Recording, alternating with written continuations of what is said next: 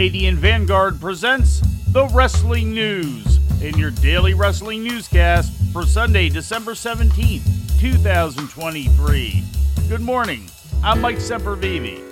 AEW Collision Winter is Coming aired live on TNT Saturday night from the Curtis Culwell Center in Garland, Texas. In the main event, Bryan Danielson defeated Brody King in a Continental Classic Blue League match. With the win, Danielson pulled into a first-place tie with Andrade El Idolo with 9 points. Earlier in the night, Andrade's attempt to clinch a spot in the semifinal fell short as he fell to Danielson's Blackpool Combat Club partner Claudio Castagnoli. The other Continental Classic Blue League bout saw Eddie Kingston keep his chances of advancing alive by defeating Daniel Garcia.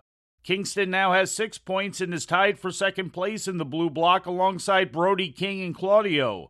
The final night of Continental Classic Gold Block matches are expected this coming Wednesday on Dynamite. In other results, Orange Cassidy made the 5th defense of his current AEW International title reign by turning back the challenge of Brian Keith. Chris Statlander and Willow Nightingale won a women's tag team street fight over Diamante and Mercedes Martinez, and Abaddon defeated Jasmine Allure. After Abaddon's bout, she was confronted by TBS champion Julia Hart, who was joined by Sky Blue in beating Abaddon down until Thunder Rosa, who was doing commentary, ran down to chase the heels off. Also on Collision, Adam Copeland challenged Christian Cage to a no disqualification match at World's End for Cage's TNT title. In more AEW news, during the ROH Final Battle media scrum last Friday night, Tony Khan addressed the rumors of WWE executives meeting with Warner Bros. Discovery earlier this week pertaining to TV rights to Monday Night Raw and what this might mean for AEW programming. It's worth the fight, and I love the fight, and I'm never going to stop fighting it. No matter what happens, no matter how things change, it's worth it. It's the fight Jim Crockett fought, and Vern Gagne, and Ted Turner, and so many other people that have tried, and God bless them all. And I'm doing this for all of you. And I know all of you are here in spirit. So thank you very much. To be a challenger brand, there hasn't been a company like AEW that had this big of a market share since the 90s. It's really cool.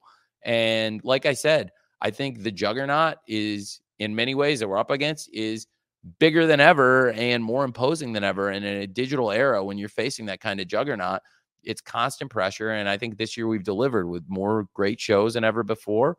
And it's a great time to be AEW. And so I'm really excited about what we're doing.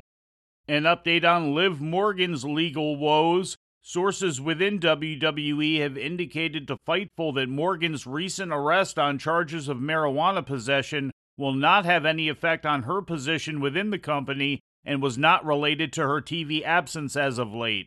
Said one WWE staffer to Fightful, quote, "Liv has not been on TV, did not alter creative plans, and was honest about the situation. There are no issues with her whatsoever," end quote. A top talent within the company also indicated to Fightful that Morgan continues to be well-liked and the situation is expected to be forgotten before long. Although marijuana continues to be prohibited in WWE's wellness policy, the company no longer tests for it and abandoned the standard $2,500 fine associated with it years ago.